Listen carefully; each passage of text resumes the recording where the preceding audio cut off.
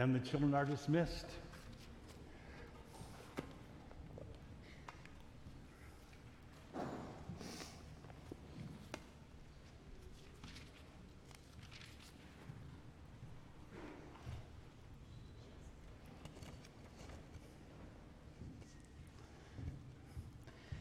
I am of the conviction that Jesus has a unique truth for every one of us every day, and that there are dark forces at work in the world to distract us from that and to replace that truth with a lie. Did you get that? Did you get that? Do you believe that's true? God loves you so much that he's got a truth for you every day, and it's just for you. And it's from his word. And it's true, and it's what you need, and it gives you life.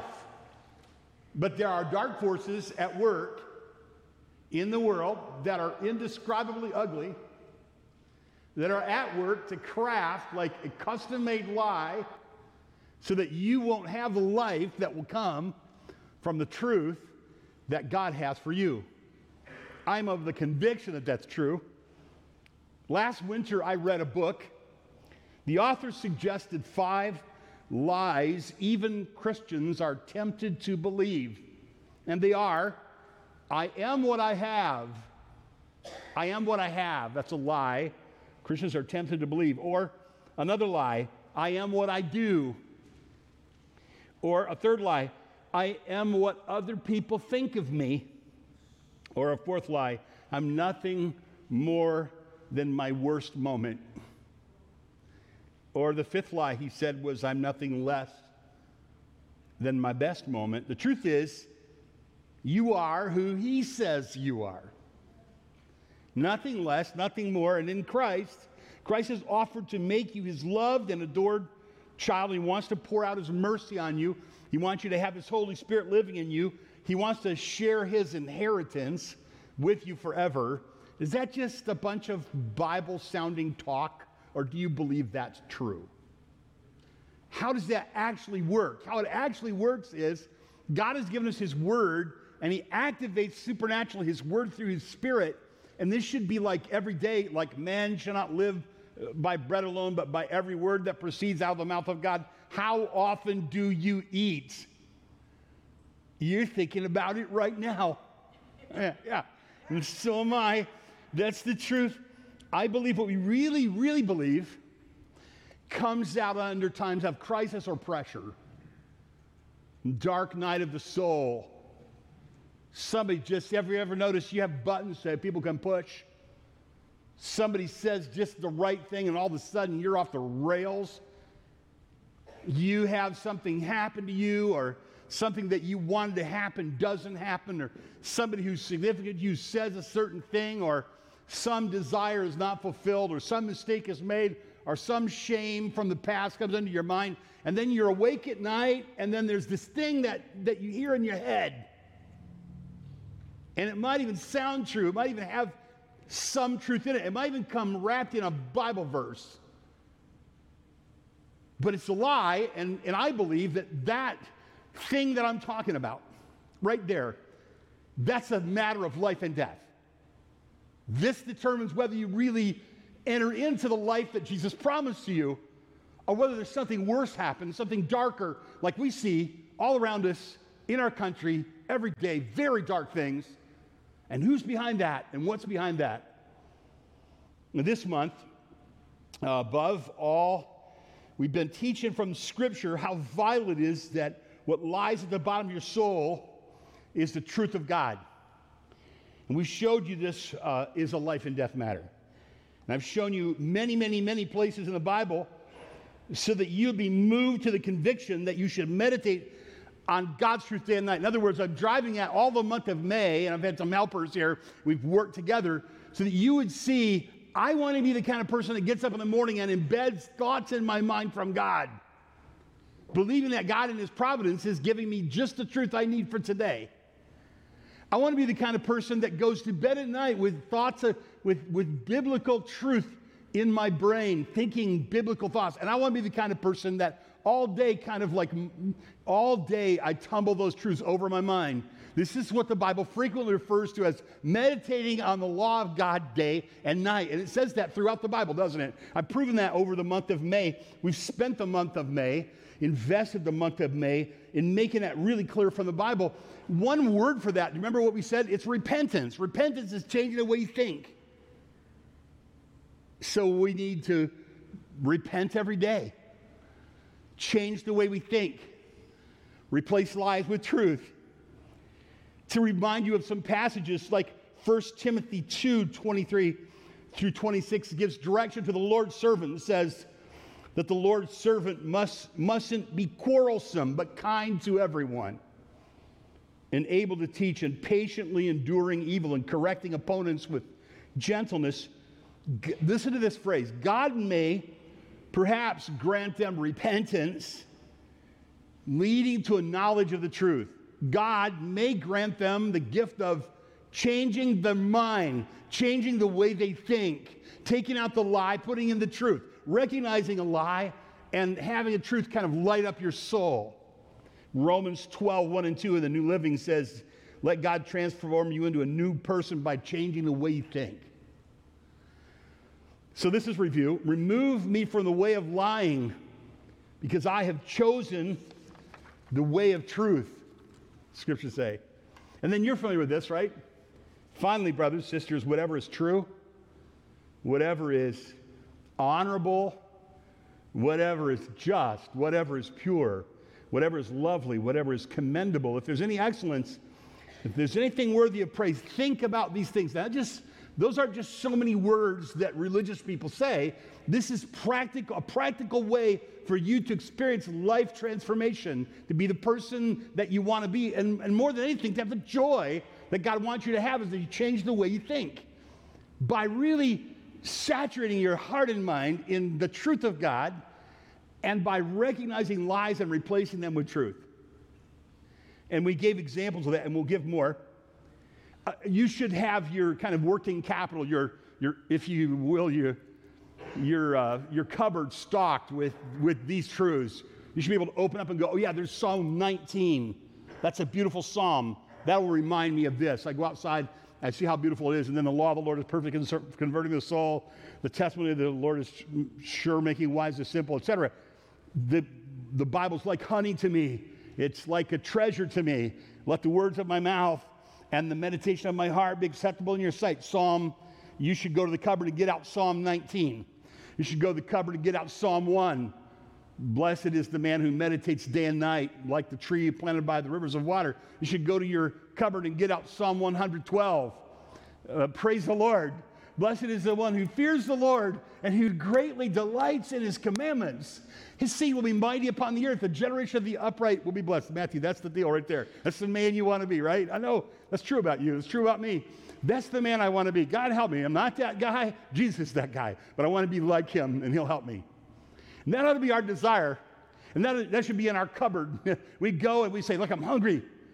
Right? So we go, we see throughout the Scriptures, Old Testament and New. It's in poetry. It's in teaching. It's in narrative in the Bible. It's throughout the Bible. And we see this. Isaiah and the prophet, he says, God looks upon the one who trembles at his word.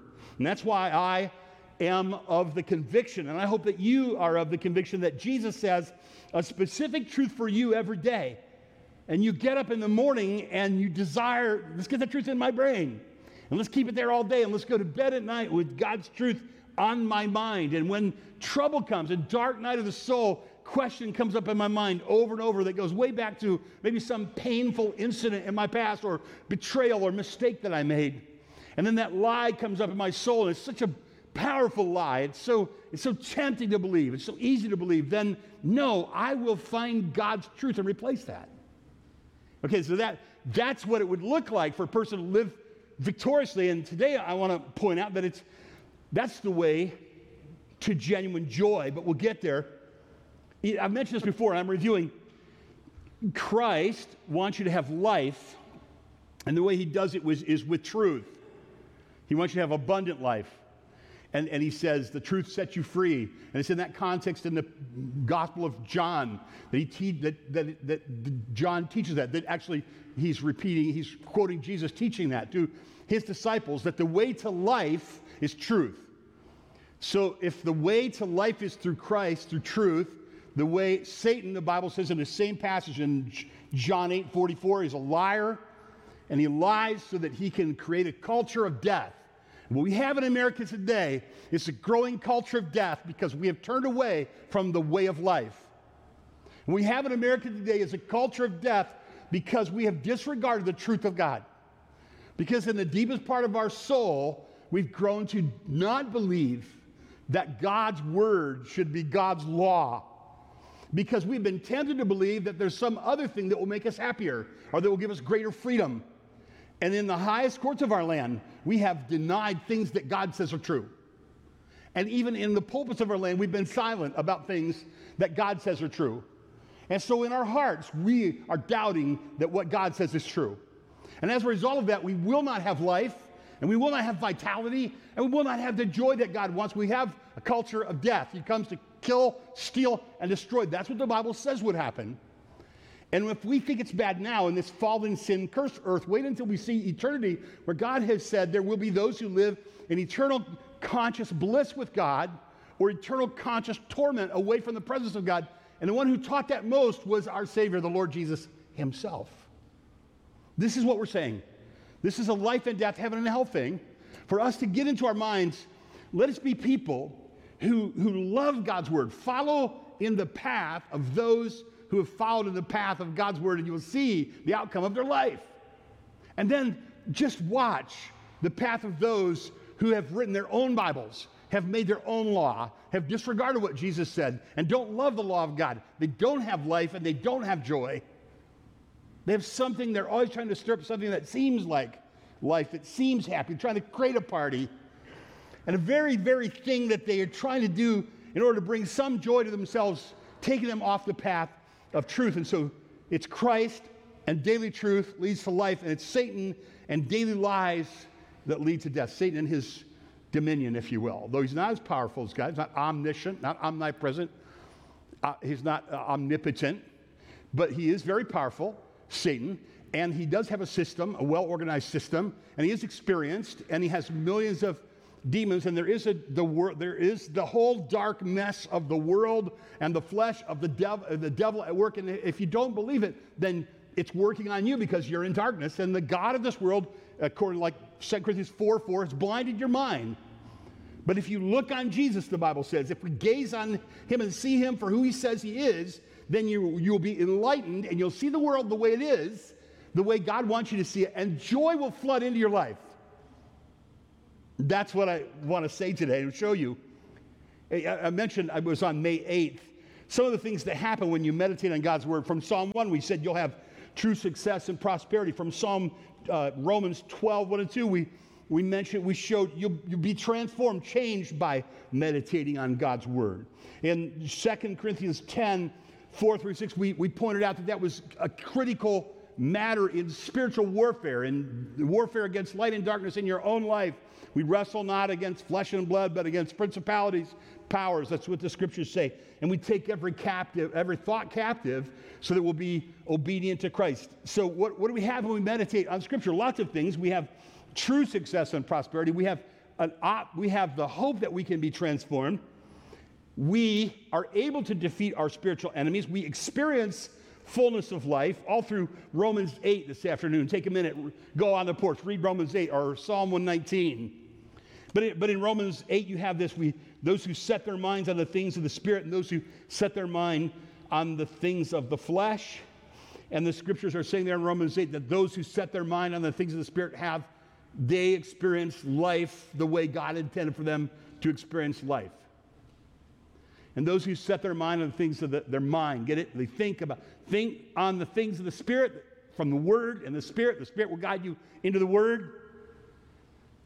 And when you think on those things and believe those things and act on those things, then you have life. That's Romans 8. But to set the mind on the Spirit is life and peace. The mindset of the flesh is hostile. God cannot submit to God's law. We also said you'll enjoy a foretaste of heaven. So you have success, prosperity, transformation, defeat your spiritual enemies, fullness of life, foretaste of heaven. I want to tell you another thing today, a sixth thing. Today I want to add this. Meditation on God's word will bring you deep joy. And that's the message right there today. All that was to set up this and remind you what we were talking about. Today I just want you to go home with this truth and on this holiday weekend beating your heart, and that is to meditate on God's truth is the straight path to joy in God. And I want to show you this in a very wonderful way. I want to show it to you by having you look on the longest chapter in the Bible. It would take 17 minutes to read it unless I was reading it, in which case it would take about 10. But normal people, it would take 17 minutes to read. If you take your favorite Bible and you go out on the porch and you just spend some time in Psalm 119, here are some of the things that you'll discover. You probably recognize that that's a Hebrew poetry. It's a acrostic. Each section is based on one of the letters in the Hebrew alphabet, which means a couple of things. It's beautiful. It's poetry. It's meant to be remembered, and it's orderly. It's God's word about God's word. Almost every one of the 176 verses in Psalm 119 mentions God's word. After the third verse of Psalm 119, it's all a direct bit of praise to God. Everything in it is spoken directly to God. It's a little bit like Augustine's Confessions, which are the whole book is one long prayer of confession to God. And Psalm 119 is one long paean of praise to God, especially for the power of his word. And a person could take Psalm 119 and they could trace it for a theme.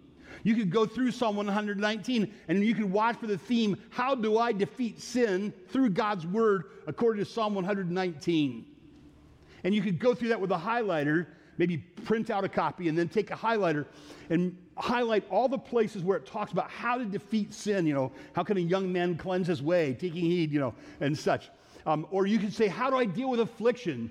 It was good for me that I was afflicted so that I can learn your statutes. And you could see all the verses of the 176 verses in Psalm 119 that talk about how a person could deal with affliction using God's word. You could also study it, and you can find there are 8 or 10 different ways the Bible is referred to. In almost every verse it refers to the Bible, but it uses different words like words, statutes, ordinances, precepts, ways. But it's all about the word. In other words, if you did that and you were open to the work of the Holy Spirit in your life, I think what you would do is tomorrow morning you would get up and you get your Bible out. And you would go, first, I want to hear from God because, frankly, I like being happy. I want joy. And this is not just a religious duty that God's going to thump me if I don't do. This is a way to joy. And that is one of the things that you could do with Psalm 119, and I have done that, and I want to show it to you. I want to show you joy and delight in the Word in Psalm 119. And here's why we're going to do this, because there's a lie that I am tempted to believe. Personally, this is a little testimonial part. When I preach, I testify. Did you notice that? Yeah. And you may do this too. And join me with your testimony. And that is, I sometimes think I can make Ken happier than God can make Ken. How many of you think that's true? Well, it's true that I think that. But how many of you think, well, Ken knows what makes Ken happy better than God knows what makes Ken happy? Isn't that interesting? You'd think, Ken, you seem smarter than that. I know that's what you were thinking. But actually, no, that actually works on me a lot. I'm like, I know God, but God says, this will give you pleasure. I'm like, Ken, a reasonable piece of chocolate cake with some coffee is enough to make you happy. You won't regret it. Just eat that one little piece, that medium piece, and then have the coffee and then stop right there. And you won't feel guilt, shame, remorse, regret. And then a half a cake later, I'm like, why did I think? Why did I think I was smarter than God? And the doctor's going, your mother told you when you were you're supposed to eat spinach. And I'm like, oh, yeah. Okay, take the pills. You didn't eat enough spinach. I'm only joking because it's so painful. What does God say? Ken, I love you, I adore you, I gave my son Jesus to die for you. I wrote the word for you. I want you to open it up on this summer morning, and I want you to look and see the weight of joy that's right here in front of you. And so let's look at this. I did this. You can do it with me. Let's look at Psalm 119 in the middle of your Bible. Psalm 119, we're going to move. Verse 14, in the way of your testimonies, I delight as much as in all riches.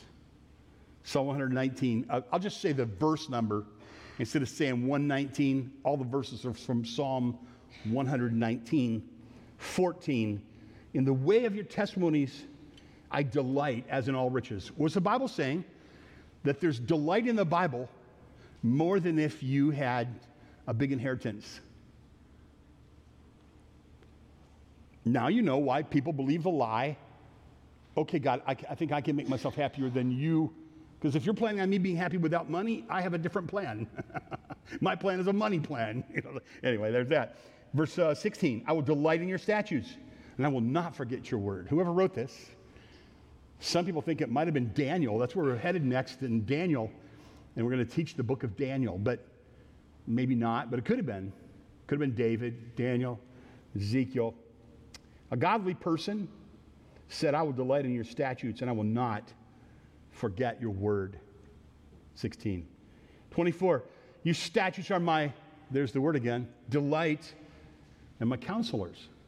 I need counsel. Oh, open your Bible, and there will be what in that? There will be joy, delight. Delight is the word. That's interesting that over and over you're going to notice that what I'm cherry picking here is the word delight or joy, that there's the promise of delight attached to the Bible over and over again in Psalm 119.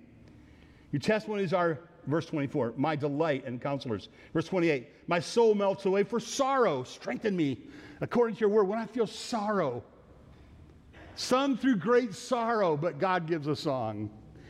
When sorrow comes, what do? Open up my Bible, and delight will return. Psalm 119. 35, lead me in the path of your commandments. I delight in it. Look at 47. I find delight in your commandments, which I love. It almost seems odd. In our culture, people don't often connect commandments with love. Like, oh, I love the rules. I just love God's rules. I love them. We don't normally talk like that. Like, commandments, law, That, over and over in the Bible, the law is a locus of delight to a godly woman or a godly man. I often do this, young people, thanks for being here and listening, and we love you. We know you're starting out in your life, you're just getting going, some of you just graduating, and so if you let us speak directly to you, what a wonderful thing it'd be to be a kid, a young person again. I know you're probably afraid of what you're going to face, but whatever you do, face it with the Bible under your arm. Get up in the morning and say, what does God say? And then follow him. He will never take you to a place that he will not be with you and strengthen you to find joy in that. Though he may take you to death, it will be a glorious death and eternity with God. This is so beautiful. You're not young. You're old. And you're feeling it. And a lot of the things that you had hoped never happened, or they didn't happen the way you wanted them to. And sometimes that just hurts and confuses you. And I would give you the exact advice. Then get your old, well-worn Bible out and open it up and look at what God says. And there will be sweetness and consolation and hope in your soul. There'll be joy and delight in your soul, old and young alike. Nobody understands men better than the one who wrote this book. Nobody understands women, cares about women, cherishes women more than the one who created women, who wrote this book. My soul melts away for sorrow. Strengthen me according to your word. 35, lead me in the path of commandments. I delight in it. 47, I find delight in your commandments. I love them. 70, their heart is unfeeling like fat, but I delight in your law. Listen, the law isn't bad. Legalism is bad because it's the perversion of the law, not because the law is bad. People who love the Lord love God's law and his commands. The law is not bad because the law is bad or the right use of the law is bad. Legalism isn't bad because the law is bad or because of the right use. It's adding to God's law. It's perverting God's law. It's twisting God's law. It's distorting God's law. It's using God's law wrongly. It's saying you have to be saved through God's law, which the Bible doesn't teach. It's saying that by God's law alone you can be sanctified without the power of the Holy Spirit, which the Bible doesn't teach. Those are legalisms that are damning and dangerous and confusing and bad. But the law isn't bad. The law is good.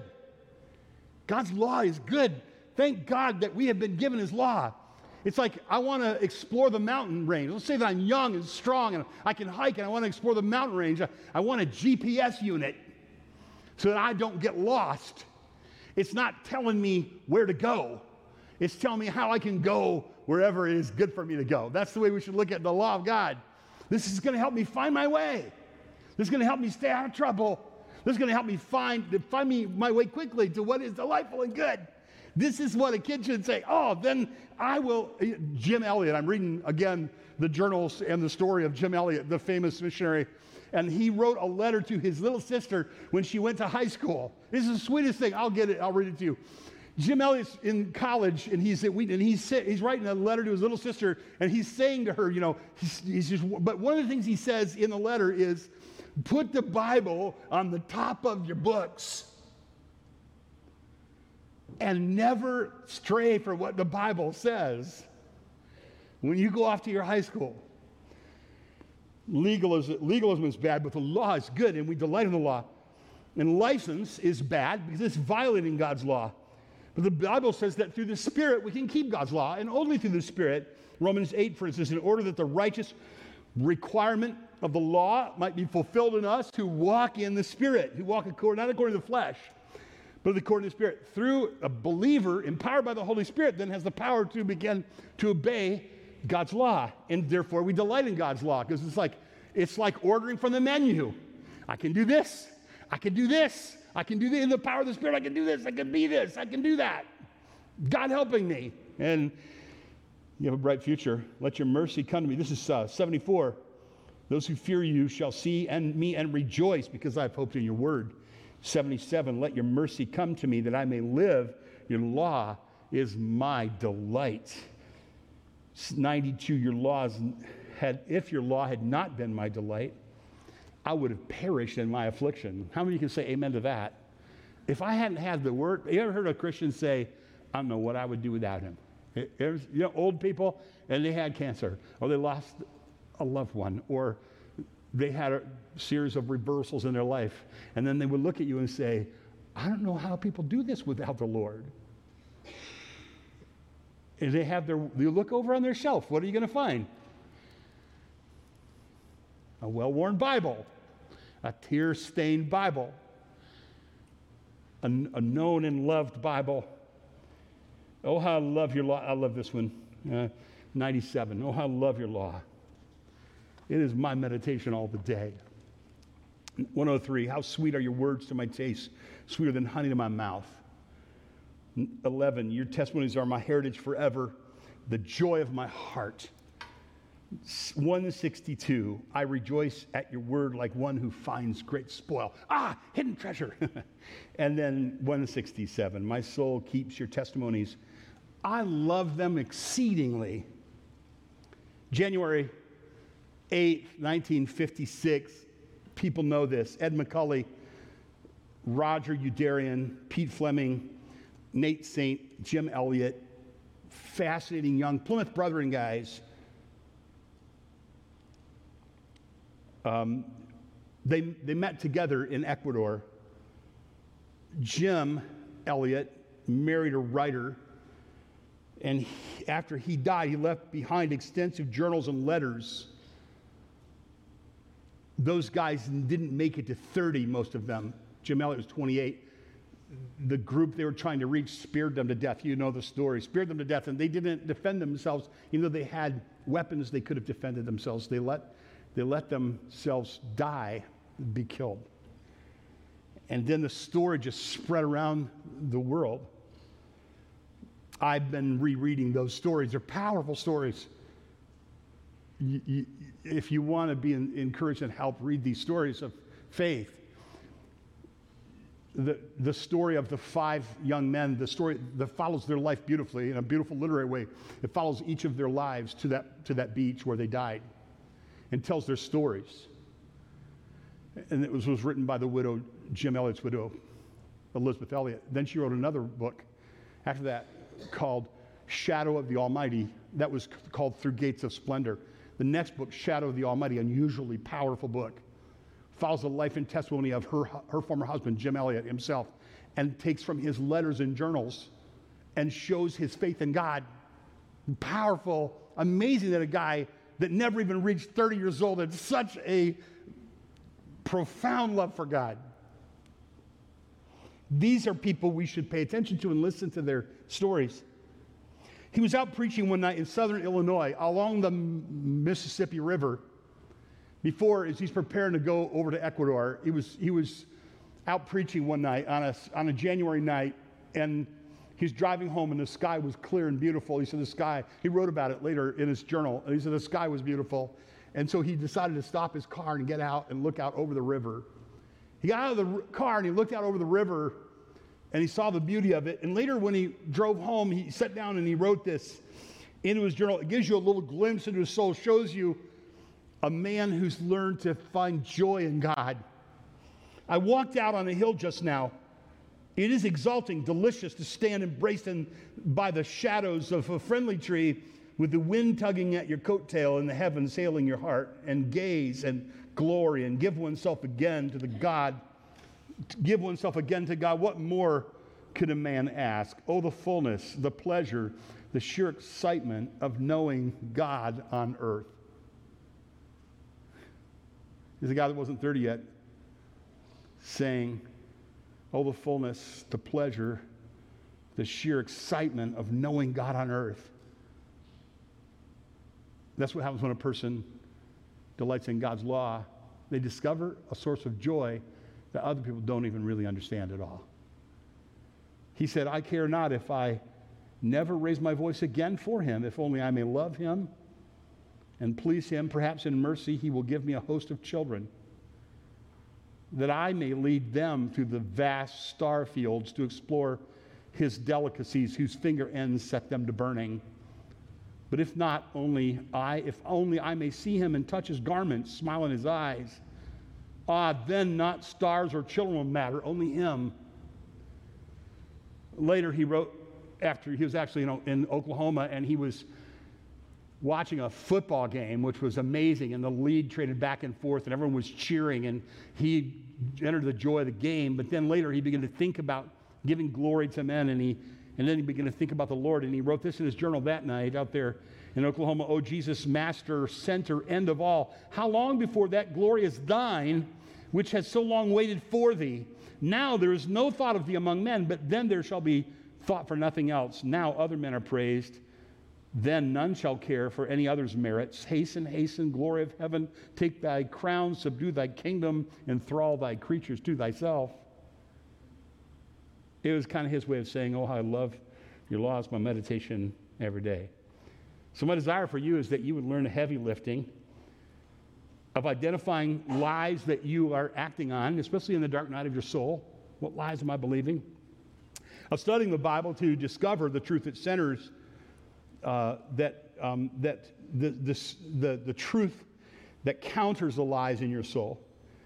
Of finding different ways to meditate on God's word day and night, like getting up early, taking a prayer retreat, getting with a friend who understands this, maybe get up first thing in the morning, give time to God there in the word, or last thing at night, or have a little, throughout the day, just take a little phrase that's important to you, that's about a thing that you're dealing with, and tumble that over in your mind throughout the day when you're at a stoplight, even in a conversation with other people, and then to tell that truth to other people. And so these 4 things: identify the lie, study the Bible and replace it with a powerful truth, find different ways to keep that on your mind, and then tell that truth to other people creatively.